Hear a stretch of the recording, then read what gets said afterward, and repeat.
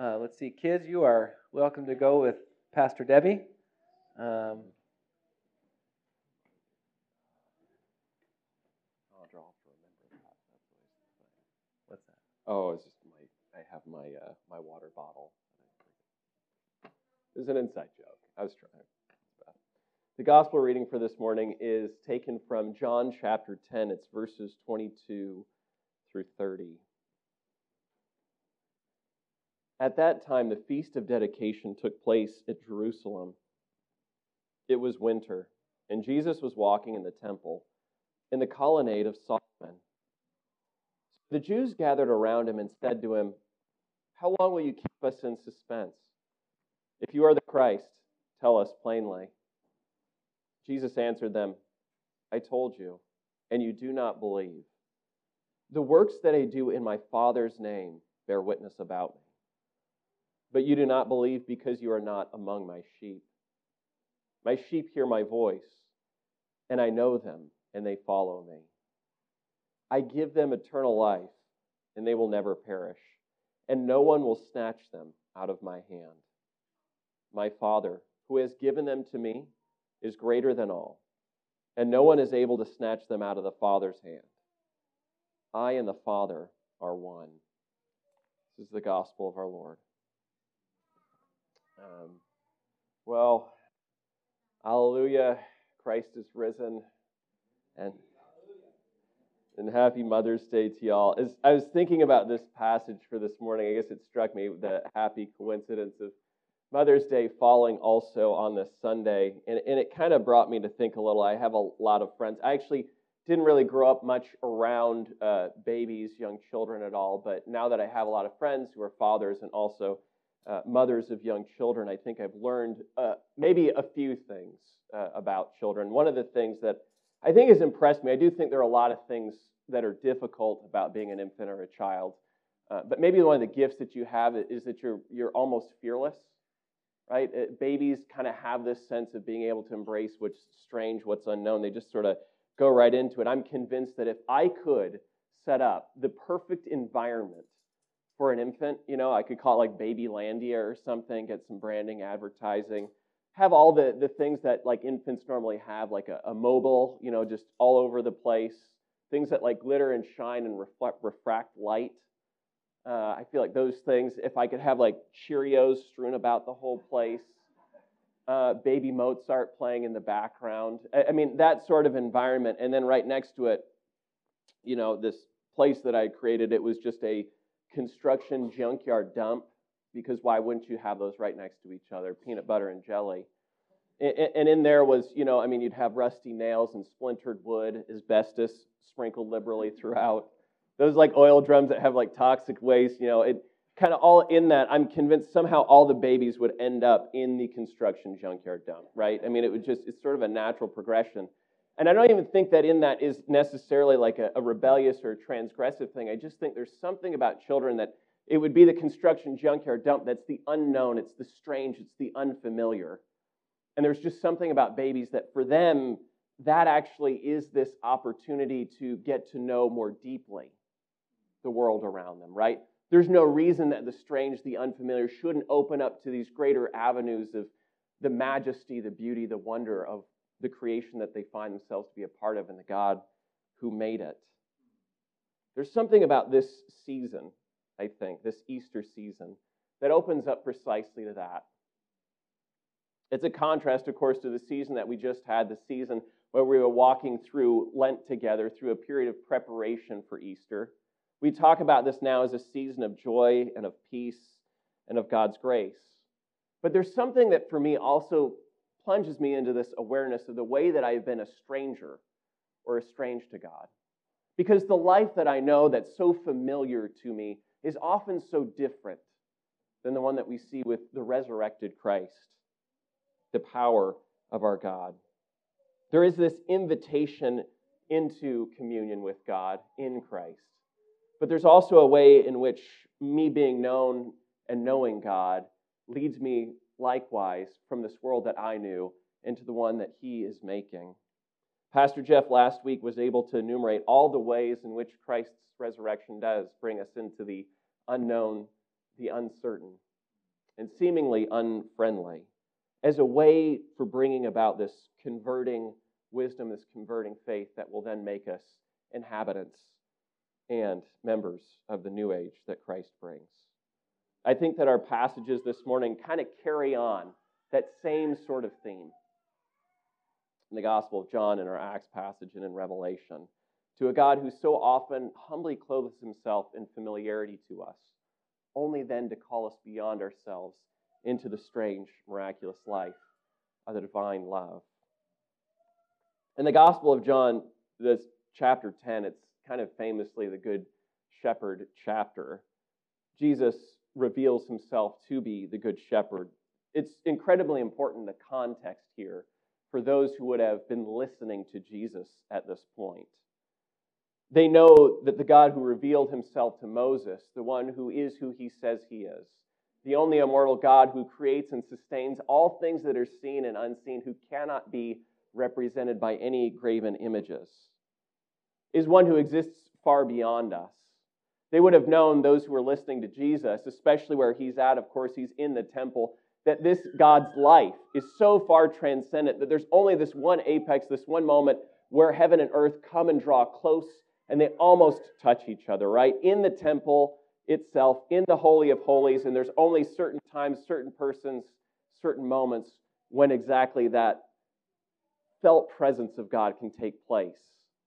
And again, there's something really reassuring and really comforting about that, because the world as we know it isn't the exact expression of the way that God designed or intended it to be. We know that God's goodness and his justice exceeds and transcends what we see in our world around us. But one of the other consequences of that kind of holiness, of God's distance from us, is to feel like so much of our lives, apart from being in that Holy of Holies, is irrelevant or unrelated to what's going on with God. Scriptures do attempt analogies and metaphors to maybe help us grasp a little bit better this God who exists in unapproachable light. Can anybody think of any that might suggest that the Lord is something like a shepherd? Any? Perhaps one that says, the Lord is my shepherd. Very famously, all of Jesus' disciples would have, or the crowds there, think of Psalm 23 there, or also show up oftentimes Ezekiel 34 and Jeremiah 23, which both talk about the wicked shepherds that have scattered the flock, and now that God himself will be the shepherd of the sheep. But nobody there, as they hear these analogies and these metaphors, thinks that really there's a real shepherd somewhere that God exists as, that I need to find. And yet here in John chapter 10, Jesus reveals that the Good Shepherd does indeed have a human face and a human body. God himself can now be seen, can now be heard, can now be touched. And there's just something so profound about how the love of God, the grace of God that empties itself of divine glory, draws near to us, and in that nearness is able to make himself known precisely as he loves us without reservation or condition, as he condescends to ways that we can know him. But there's also something really unsettling a little about that. That is, Jesus now makes himself this strange God who dwells in unapproachable light, able to be seen, able to be known, able to be heard. That barrier that existed before between God and I, where most of my life existed all over here, is separate from God, has been ripped apart. God's real presence permeates my every moment, my every thought, my every decision, my every action. So for those of you that in this moment right now are thinking, oh Lord, when will Cody finish? Or maybe have your mind set on that fight that went on earlier this week, or maybe just before this, or thinking it's Mother's Day, there's going to be this thing that we're doing just after the service. There's a way in which Christ's presence here in saying he's the Good Shepherd, the very Word made flesh, that God actually wants to inhabit all of those thoughts. That you don't actually have to hide or keep this part of your life away from God. That in fact what Christ desires from us is to say, Lord, in this moment I'm distracted, or in this moment with all my limitations, or in this moment I'm actually just focused on this pain that's in my hip.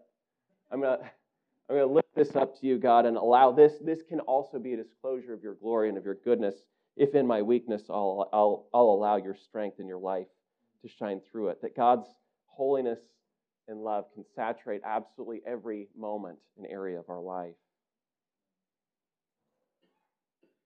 But then there's also this interesting thing as you think about Christ, who's now the Good Shepherd, who's made the God who exists in unapproachable light, the strange God familiar to us.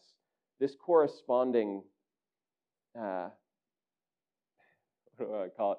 Kind of this corresponding mirror moment when you look at the Acts passage and the God that Paul proclaims in Christ. Because now Christ, who has made the Father known to us in a way that we can understand and comprehend, is made strange once again in the cross and in his resurrection. Jesus came to reveal who God is, but then at the same time, he himself as God was not recognized. He was not known. And so he was killed. And while the incarnation is this beautiful act of God drawing near to us to make himself known, we realize, or at least I realize, that it wasn't just my ignorance that prevented me from knowing and being known by God, that I had actually desired exactly that sort of estrangement and strangeness. Because a God who exceeds my comprehension, who is ceaselessly pouring himself out into creation without reservation and without condition, this kind of God calls me to that life. And it's so easy to replace that sort of God with an idol of my own ego and my own will, which much easier for me to understand. The truth that Jesus reveals to us here is that if I want to draw near to the God who draws near to me, I have to become estranged from the ways of the world around me. You cannot be comfortable both with the world and with God, because so often the world sets itself at enmity with God. So Paul here is declaring a God who not only makes himself known in Jesus, but also who makes the world that I thought I knew strange. Can't help but hear it over and over again by those who come to Jesus, right? Lord, who is the greatest among us? Lord, have my brother divide up my inheritance with me. Or, Lord, do you know who this woman actually is? Or, Lord, this man is worthy of what you're going to do for him. Or, Lord, this shall never happen to you. What shows up time and time again in Jesus' ministry are all these worldly aspirations of security, of prestige, of respect, of legacy. But as Paul here declares, it's Jesus' crucifixion that shows the idol that all of those things can become. That rather than ever being able to deliver on the promise of me thinking that I can reach and attain this life that I desire, they only lead to self-destruction. The paradox that we see here in Paul's proclamation of Jesus is that God comes in this familiar human form to us, only then to lead us into this strange and this wondrous divine life that he himself is. Christ comes into the world to invite us to repent of the world that I thought I knew, so that I might embrace the strange, the unknown, the uncertain, the incredible one that he is bringing. And I think for me, sometimes one of the strangest or the hardest things about following Jesus into the suffering and death that he calls us is precisely its strangeness. I do love to, when I can get out and do it, as I get older, I feel more and more unpleasant sensations as I run. But the thing that's nice about running for me is that even if I feel those unpleasant sensations, oftentimes I know exactly when, how, with what intensity I'll feel them, for what duration, and when they'll stop. But if I were to, say, stumble and sprain my ankle while I was running or break a wrist, there's something about that experience that's a little different. I don't have quite the familiarity, the knowledge, the understanding of how and with what intensity and how long, what it will feel like. That adds to it, that it literally becomes something I just endure through, which is what makes it suffering. In like fashion, if one of you were to go on vacation, I would be bodily separated and away from you. But there's also something about vacation that I know that there's this time period and then you'll return and then I'll be able to see you again. What's so difficult about death, or at least part of the difficulty, is that there's this great unknown to it. How long will I be separated from this person? And what is it like when we're finally raised again in that period of reunion? There's something strange about suffering and death, and always remains strange to us in this life. But as Paul here shows with Jesus, the irony is that the world that I'm familiar with, that I know and that I'm comfortable with, isn't the one that we're all made for. The path that leads ultimately to the New Jerusalem, to the kingdom, is the one where Christ leads us in the strangeness of the cross and the empty tomb. There's something really beautiful about that Revelation passage that I think is able to so well unite these corresponding aspects of what's both familiar to us and what's strange. Because as you open on that passage that Al read, you have all kinds of people there. Palm branches, things that are familiar to us, white robes, there's a throne, there's a lamb. We can kind of imagine and see all these things. We hear the songs of praise and worship, which kind of makes us believe that this is a worship context. We've done this, hundreds, thousands of times here, maybe not here, but in the course of our lives. But then there's something about that worship passage that's then suddenly made strange. Because it's not just in the presence of people, but also angels, elders, and living creatures. And I feel like all of a sudden I am an outsider. I'm a visitor to this space. And it's in the midst of this innumerably diverse crowd, right? Not just even across spatially or geographically, but even across all of time. And I realize that I am the foreigner, I am the refugee, I am the stranger in this group. Moreover, the multitude is known to have come through what? The great ordeal, the great tribulation, the great distress. The thing that unites this crowd, at least as we first hear it, is enduring suffering, the same suffering and death that makes strangers of us all in this age. I think one of the things that's so beautiful then about this passage, even as you could feel like, or I could feel like, as I'm in this innumerable crowd that's gone through this great ordeal and the strangeness of the living creatures and the angels, is that somehow it actually is all brought into this selfless communion as it adores the one who's seated on the throne and on the Lamb. As I'm brought into this unknown depths of the mystery of who God is in this world that He's made, I found that I'm surrounded by this grace that exceeds my comprehension, that is able even to overcome death and sin. And if I'm willing to embrace that strangeness, in that moment I'm also at once found the home that I've been looking for all along. There's just two things I think that stand out to me in these passages this morning that I feel like are kind of that continuing word for how then this crashes in on our lives here in this moment in Cordova, Rancho Cordova, Rosemont.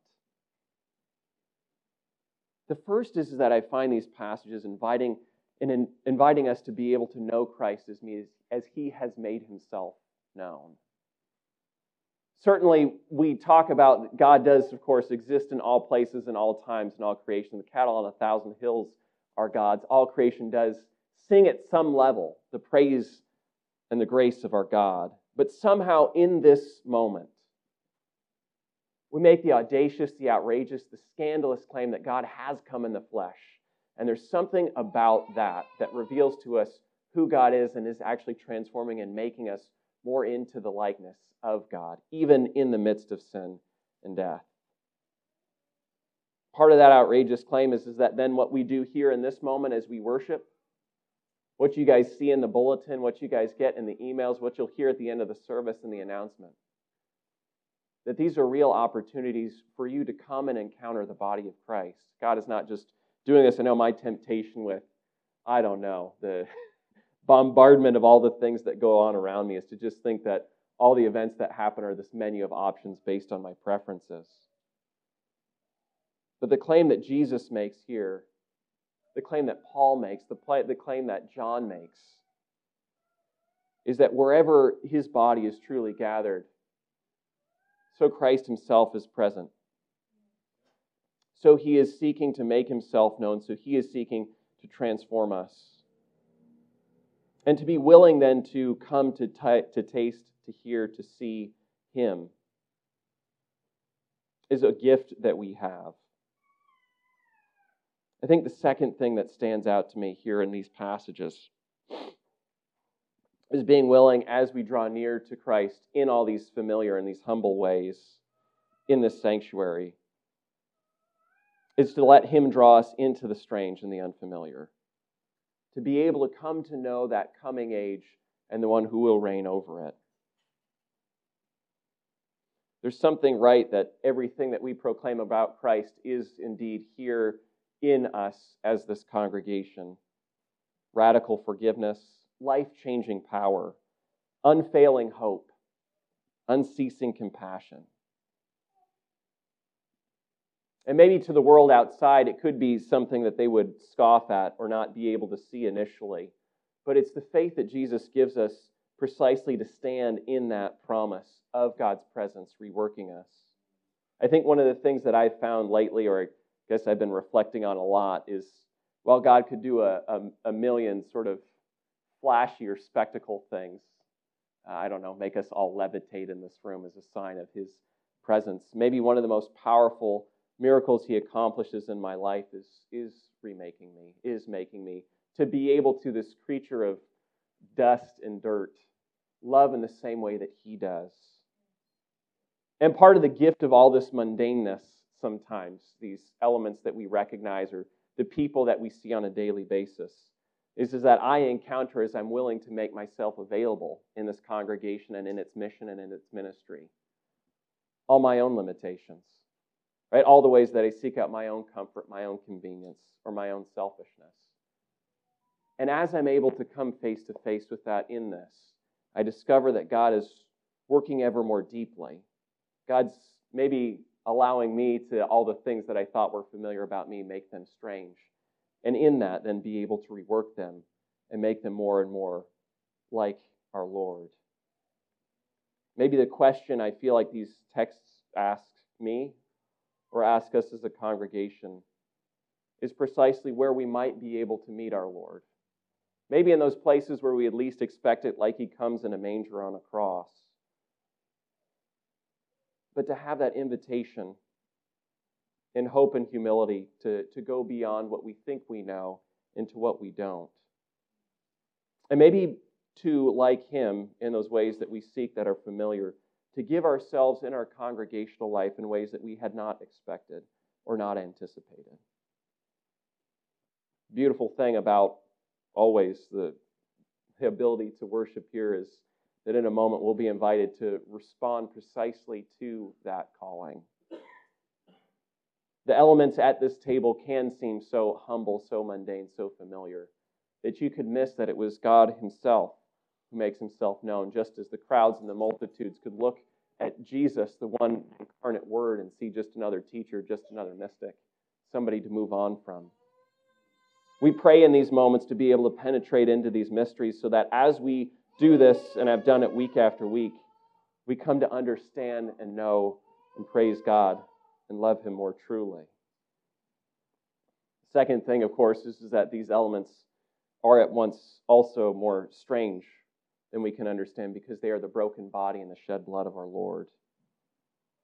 And that if we are able to embrace that strangeness, they will bring us through His death and His resurrection, so that we might, in the presence of the age to come, be able to await His fullness and pour out our lives exactly like He did in obedience to the Father, who we know will raise us on the last day. Shall we pray together? Lord our God,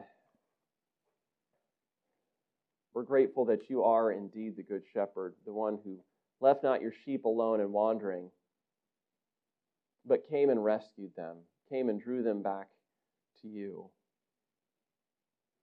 who came to make Yourself known only so that we, in gaining that knowledge of You, might also be drawn to You through the beauty and the wonder of the love that pours itself out for our sake relentlessly. Lord, we ask that as You seek to call us into that strange, that wondrous, that divine life that we have yet to comprehend or understand fully, we might in humility open ourselves up to You. Allow us to encounter You where You promise to be in places like Cordova Church of the Nazarene, and draw us beyond ourselves into eternal life. We pray this all in Your Son's name.